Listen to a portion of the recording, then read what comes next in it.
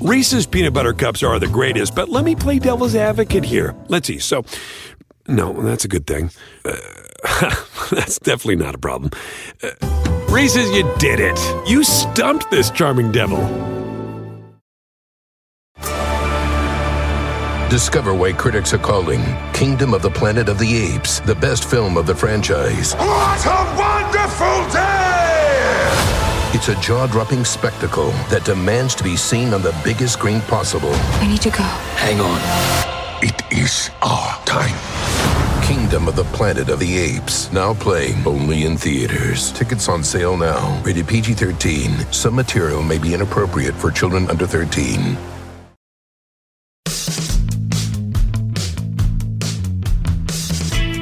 Hi, I'm Anna Marie Cox. This is With Friends Like These, Good Intentions Edition. This was a journey American missionary John Chau was warned against taking. The island was off limits to protect outsiders and the tribe, which has no immunity to modern diseases. This morning, investigators are trying to figure out who else might have been involved in that fatal mission. With reports of arrests, Indian police say they're investigating whether more people may have been involved in this illegal trip. The police chief calling it a misplaced adventure to an island where the people reject contact with the outside world, and then that gruesome ending, a young American's body buried in the sand. Today, this remote island in the Indian Ocean is the focus of an investigation. Where is American missionary John Chau's body? This morning, 7 people, including fishermen accused of taking him there, are under arrest. More may be under suspicion. Chau was no stranger to exotic adventures, trekking in South Africa, snowshoeing across the Pacific Northwest, diving in the Andaman Sea, curious about the tribes. But his trip to North Sentinel Island in the Andaman Sea was both perilous and illegal. That's coverage of the death of John Chau. You probably remember John Allen Chau. His story was everywhere, even though it started in one of the most remote places on Earth. How remote? Well, there's a string of islands that used to be a land bridge between Burma and Indonesia. Then, as I say, about 10,000 years ago, the ice caps melted, the seas rose, and they became a string of islands. There are more than 800 islands, of which only 30 are inhabited, and that is why you have these tribes living in isolation. They were literally cut off from the world. That's Alex Perry. He's a veteran foreign correspondent who wrote a long feature about John Chau for Outside Magazine. He'll be one of the people taking us through this story. So it's incredibly remote. To get to them, you go to eastern India, to Madras, and you fly out. It's 2 to 3 hours over completely open water. And then these islands just appear out of nowhere, tiny little dots. It's also actually the place where it was the closest place to the 2004-2005 Asian tsunami. I mean, and so it's an incredibly remote, totally wild place. And at that time, entire islands were swallowed by the oceans and new ones just popped up. So it's absolutely kind of primal. And I've been there a number of times, but what's really striking when you're coming in on a plane is you can't see where the hell the plane is going to land, because there's just nothing but jungle islands. There doesn't seem to be any settlement at all. And then finally, this one town appears at the end of a headland and you land. John was obsessed with that string of islands, with the idea there was a group of people out there who had not heard the word of God. When he was killed by the tribe he set out to convert, his death became a talisman on both sides of the culture war. For evangelicals, he quickly became a martyr, killed in the act of bringing Christ to supposedly hostile peoples. His brother and sister, in contrast to both the parents, turned up at the Oral Roberts University kind of official memorial for John and took part in the whole ceremony, where John's mentor stood up and told an audience of 2,000 young Christians that they should emulate John, that John was the standard bearer and that they should be all using his example in their own life. For progressives, or almost anyone who's not an evangelical Christian, he was an immediate punching bag.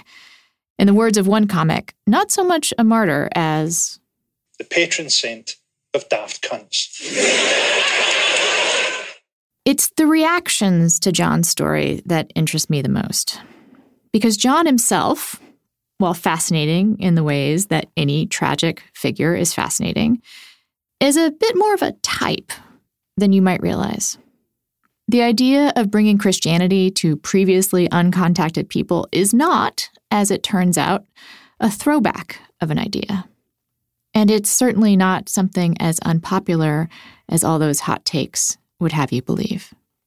Time to earn our keep. With Friends Like These is proudly sponsored by Made to Fail. A broken unemployment system in Florida, crowded elections in Wisconsin during a global pandemic, rampant political corruption in Georgia. These failures didn't have to happen. A new podcast, Made to Fail, connects the dots between these government failures and pulls back the curtain on the conservative policies that time and time again failed the people they claim to protect. Made to Fail takes you state by state through the policies, programs, and systems that have let us down. You'll hear from the people and families who have suffered because of these failed policies and the experts who've been studying these issues every step of the way. As it turns out, these failures, they weren't by accident. They're by design. And if we're going to find our way out of this crisis, we need to know how we got here. Get the full story. Download Made to Fail today wherever you get your podcasts. With Friends Like These is brought to you by Magic Spoon. Now, Magic Spoon is that tasty adult cereal. And I find myself kind of using it in all the ways that I couldn't have sugary cereal as a snack or as breakfast when I was a kid. My husband's the same way. In fact, he has Magic Spoon for dessert, which makes sense. It's sweet like dessert, but it also won't give him a crash in the middle of the night, like that sugar crash that can sometimes wake you up. Why is it an adult cereal? Well, it's sweet without being bad for you. It has 0 sugar, 11 grams of protein, only 3 net carbs. It has 4 flavors, all delicious: cocoa, fruity, frosted, and blueberry.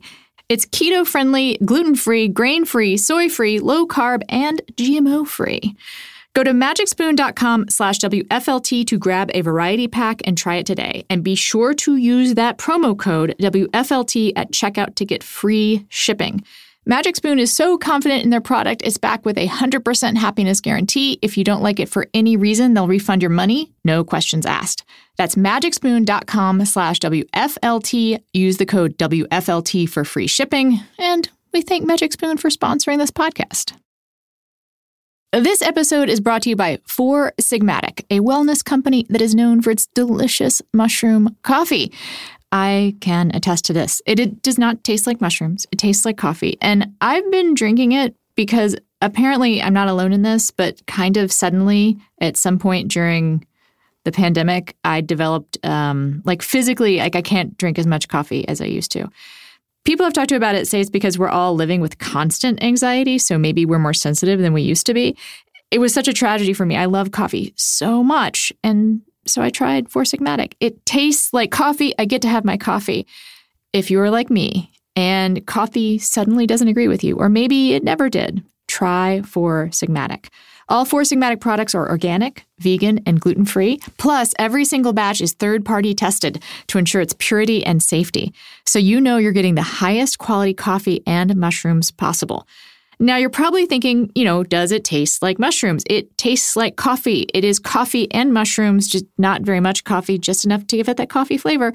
You will not taste the mushrooms, I promise. It has over 20,000 5-star reviews. And best of all, Four Sigmatic backs their products with a 100% money-back guarantee. Love every sip or get your money back. We've worked out an exclusive offer with Four Sigmatic on their best-selling mushroom coffee. It is just with Friends Like These listeners. You can get up to 40% off plus free shipping on mushroom coffee bundles. To claim this deal, you must go to foursigmatic.com/friends. It is only with Friends Like These listeners. It is not available on their regular website. So it's foursigmatic.com/friends to get 40% off and free shipping. Go right now and fuel your productivity and creativity with some delicious mushroom coffee. Discover why critics are calling Kingdom of the Planet of the Apes the best film of the franchise. What a wonderful day! It's a jaw-dropping spectacle that demands to be seen on the biggest screen possible. I need to go. Hang on. It is our time.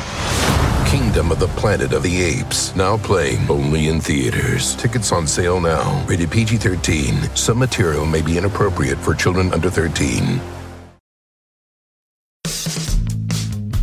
And we're back. Shouldn't you tell Rachel? She understands the language better than any of us. Betty, I tell my sister. She's gonna go tell her superiors next. We're gonna still be talking about this in 2 years. We'll have 2 years, Betty. The Waodani are killing so many people. The government's under pressure. They're gonna bring in troops. We have one chance to reach these people. Now, this is it. That's from the sort of biopic End of the Spear. It sort of tells the story of Jim Elliot, who in 1956 attempted to evangelize to the Huaorani of Ecuador and was, in fact, killed. Speared. The movie is fascinating because it's not really about Elliot. It's about a fictional native character who begins a journey to Christianity because of Elliot's death. It's not even about Elliot's death, really, so much as a 90-minute justification of Elliot's death. It's imaginary evidence proving that Elliot didn't die in vain. It's pedantic and condescending and super racist, and it's almost certainly one of the reasons John Chow set off on the path that he did. John Chow's models were not the missionaries that brought Catholicism to the New World, but the 20th century evangelicals idolized in independent films and books you can pretty much only buy at Christian bookstores. There is a whole subculture of adventuring youth pastors for someone like John to look up to. But you don't even need to go back decades to find John's heroes. You just have to cross the international date line to Brazil.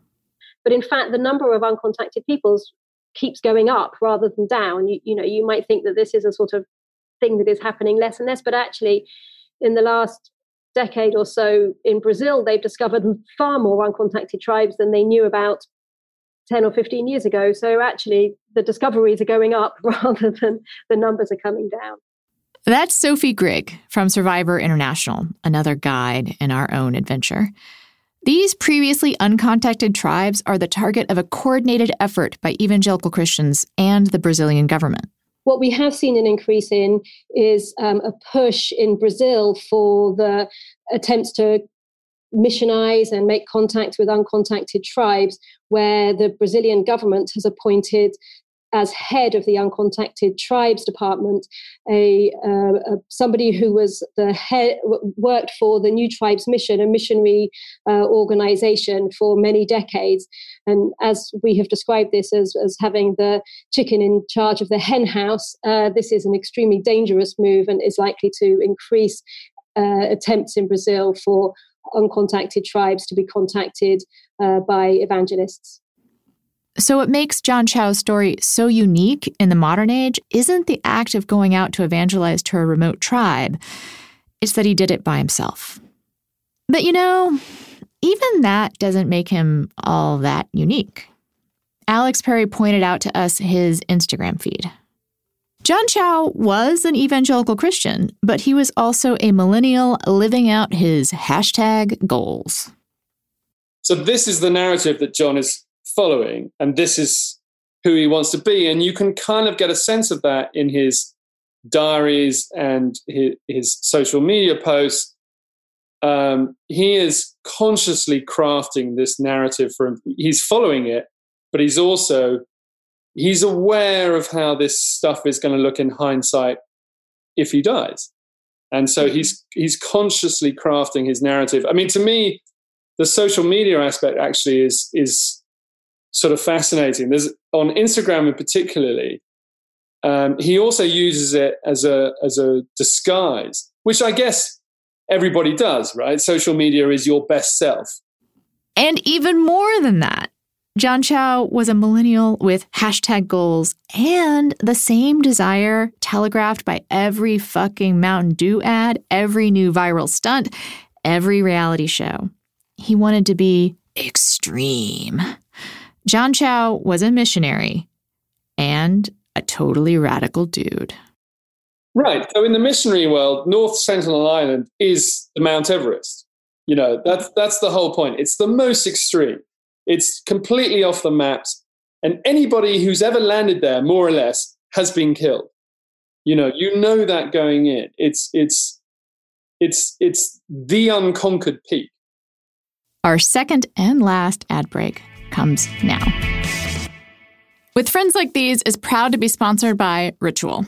We deserve to know what we're putting in our bodies and why. That's why Ritual's founder is on a mission to reinvent the vitamin industry. Kat Schneider and her team of scientists at Ritual are making clinically tested the new normal. Not only have they obsessively researched each nutrient in their visionary women's multivitamin, carefully choosing forms that are absorbable by the body, but they've also tested their formula. Science-backed isn't just a buzzword, it's a standard. Ritual left out mystery additives, synthetic fillers, and shady extras that can be found in some traditional multivitamins. And they're committed to showing you their nutrients, where they came from, and why they chose them. They call it traceability. And, of course, the actual pill itself is transparent. It's a lovely part of your morning ritual. And I take them every morning, and they are a joy to take. The minty smell that comes out of the bottle, knowing I am doing something good for myself. And they're the first part of my habit stacking every morning. If I take my vitamins, I remember to take my other pills. If I take those other pills, then I remember to brush my teeth. And if I've brushed my teeth, then I remember to do my affirmations, and I won't go through the whole thing. Ritual is making obsessively researched and clinically backed the new normal. Daily changes can lead to big results, so start small today. Ritual is offering my listeners 10% off your first 3 months. Try it out. Your satisfaction is guaranteed. Go to ritual.com/friends to start your ritual today. That's 10% off your first 3 months at ritual.com/friends. Third Love is a treasured sponsor of With Friends Like These. And I think at this point, almost every bra I have is Third Love. I can tell you for sure the bra or bras I'm wearing most often these days in semi-quarantine is a Third Love bra. I have 3 of their kind of like stretchy, non-underwire, I think they might call it a Saturday bra. That's what I call it in my head.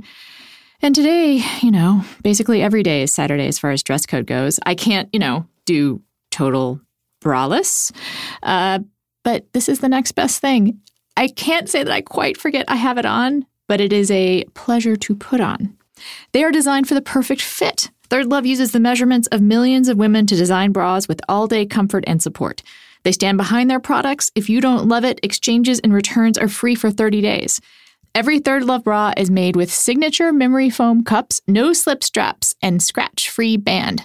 From cups AA to I, including half cups and bands from 30 to 48. Not sure about your size? Take Third Love's online Fit Finder quiz to find the size and style that is right for you. It's just a few simple questions to find your perfect fit in 60 seconds. With signature details like memory foam cups, no slip straps, and that scratch-free band, Third Love creates better bras that focus on what matters, keeping you comfortable. No shortcuts, no substitutions. Third Love knows there's a perfect bra for everyone, so right now they're offering my listeners 10% off your first order. Go to thirdlove.com/friends to get your perfect fitting bra and 10% off your first purchase. That's thirdlove.com/friends for 10% off today. Enjoy the rest of the show. For the kind of people listening to this show, it's probably easy to get mad at Chow. But one of the things I've learned since creating this podcast is to be wary of my first reaction to anything. And like you, my first reaction to Chow's story was dismissal, maybe a little anger, and if I'm honest, righteousness. I would never do something like that. I would know that it's wrong. There might be a part of me that feels like Chow got what he deserved. And what's wrong with that reaction? Well, here's the first thing I caught. My assumption that John Chow's crime was to somehow pollute the untouched or spoil something pure. This is an easy assumption to jump to. Alex Perry fell into it while talking to us. The sort of failing imposition of what you would call kind of, I guess, Western or Indian civilization. No matter how hard you try to make a town there, the jungle is constantly eating it. So that, you paint a wall, it's black with mold in 3 weeks. And there are vines coming out of the jungle, almost dragging it back in. Every day that I've been there, there's, a giant cyclone will roll in off the ocean and just tear apart jetties and rip roofs off and flood the streets in about a foot of water. There's a sense that you really shouldn't be there. You're not welcome. And it's not like a paradise Caribbean island, although, the beaches are beautiful and backed with, fantastic virgin rainforest and so on. But there's a menace to it. I don't think Alex realized he was doing it, but his description of the jungle seems to include the people in it. It's a metaphor, yes, but it's also an example of how a lot of us think about uncontacted tribes, that they are part of the environment rather than people who shape the environment. They're choosing to live their way of life. They will have changed and developed it as all societies have done over generations. It's not that they're living as their ancestors did. They will all have sort of changed and evolved. And so this idea that it's somehow sort of romantic and idealistic to sort of suggest that they should be able to stay in the forest, it's often quite patronizing because it sort of negates the fact that this is their choice. This is the choice of these peoples to live their way of life and to choose to live in the forest. And it's vital that that's respected. So yes, it's true that some people may romanticize that life, but it's not really that's not the reason why that their land should be recognized and their right to remain uncontacted should be respected. That's because that's their choice. It's their right under international law and it should be respected. Choice. That's the crux of this story. Who gets to make the choices that govern our lives? Sophie, in our interview, came back again and again to the fact that merely contacting the tribes steals away some of their autonomy, violates the choices they've made, and usually makes them so sick they have no choice but to engage with modern society. Even John Chow's mission as a Christian limited their choices. It's not like he brought them a buffet of religions and let them decide for themselves which one they liked best. And what's particularly odd about the ways that Chow attempted to narrow the choices of the Sentinelese is that John Chow had himself a lot of options, a lot of choices, and he kept picking the ones that would lead to his death. There's a number of moments in John's story where he could have taken the off-ramp, where he could have paused, where there are moments where he might have introspective, he might have seen a bigger picture. And willfully, or because it was just in some way unacceptable to him, he'd invested so much in this mission, he missed all those off-ramps. The most dramatic moment is he finally gets to North Sentinel Island and he has a sort of reasonably friendly interaction with the North Sentinelese. And then a 10-year-old kid steps out of nowhere and shoots him with an arrow in the chest. Only it hits a Bible. And that's what saves John. Now, to most people, that would be a near miss.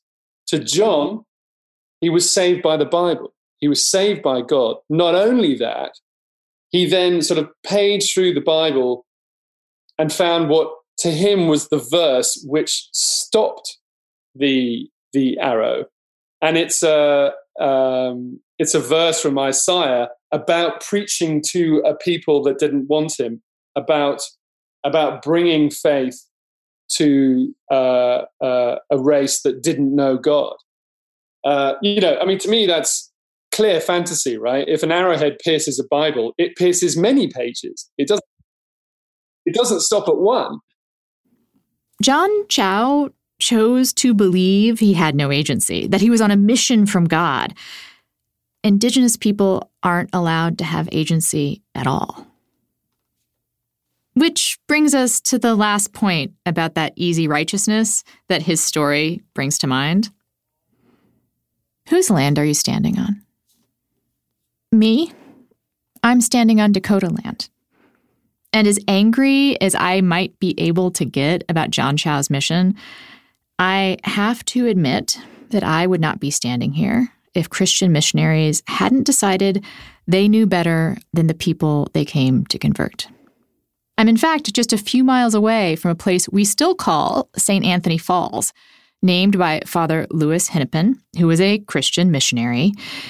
He probably didn't realize or didn't care that the falls were already sacred to the Mdewakanton Dakota. And once again, we don't have to go back that far to see self-justifying colonialism in action. If you've listened to our sister podcast, This Land, you know about the Supreme Court decision that upheld the existence of the Muskogee Creek Reservation. But last week, the first week of October 2020, the Environmental Protection Agency decided that the state of Oklahoma can overrule tribes in the course of, quote, overseeing environmental issues. They know best. Americans, there is no place you can stand that doesn't eventually trace back to Christian missionaries and the conviction of white people that their choices are the ones that matter.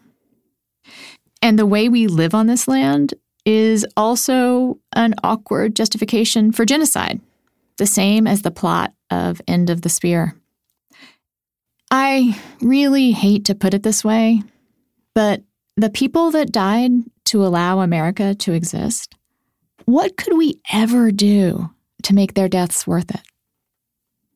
I'm aware, also, that it's the legacy of genocide that enables me to be the one telling you this story right now. This show is a production of Crooked Media and is produced by Allison Herrera. Lily Alexandrov is our assistant producer.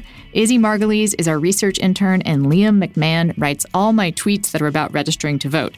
And, by the way, register to vote. You can find out more at votesaveamerica.com. Karen Quale engineered this episode. Whitney Pastrick is Wally's mom and Exley's adopted aunt. Take care of yourselves.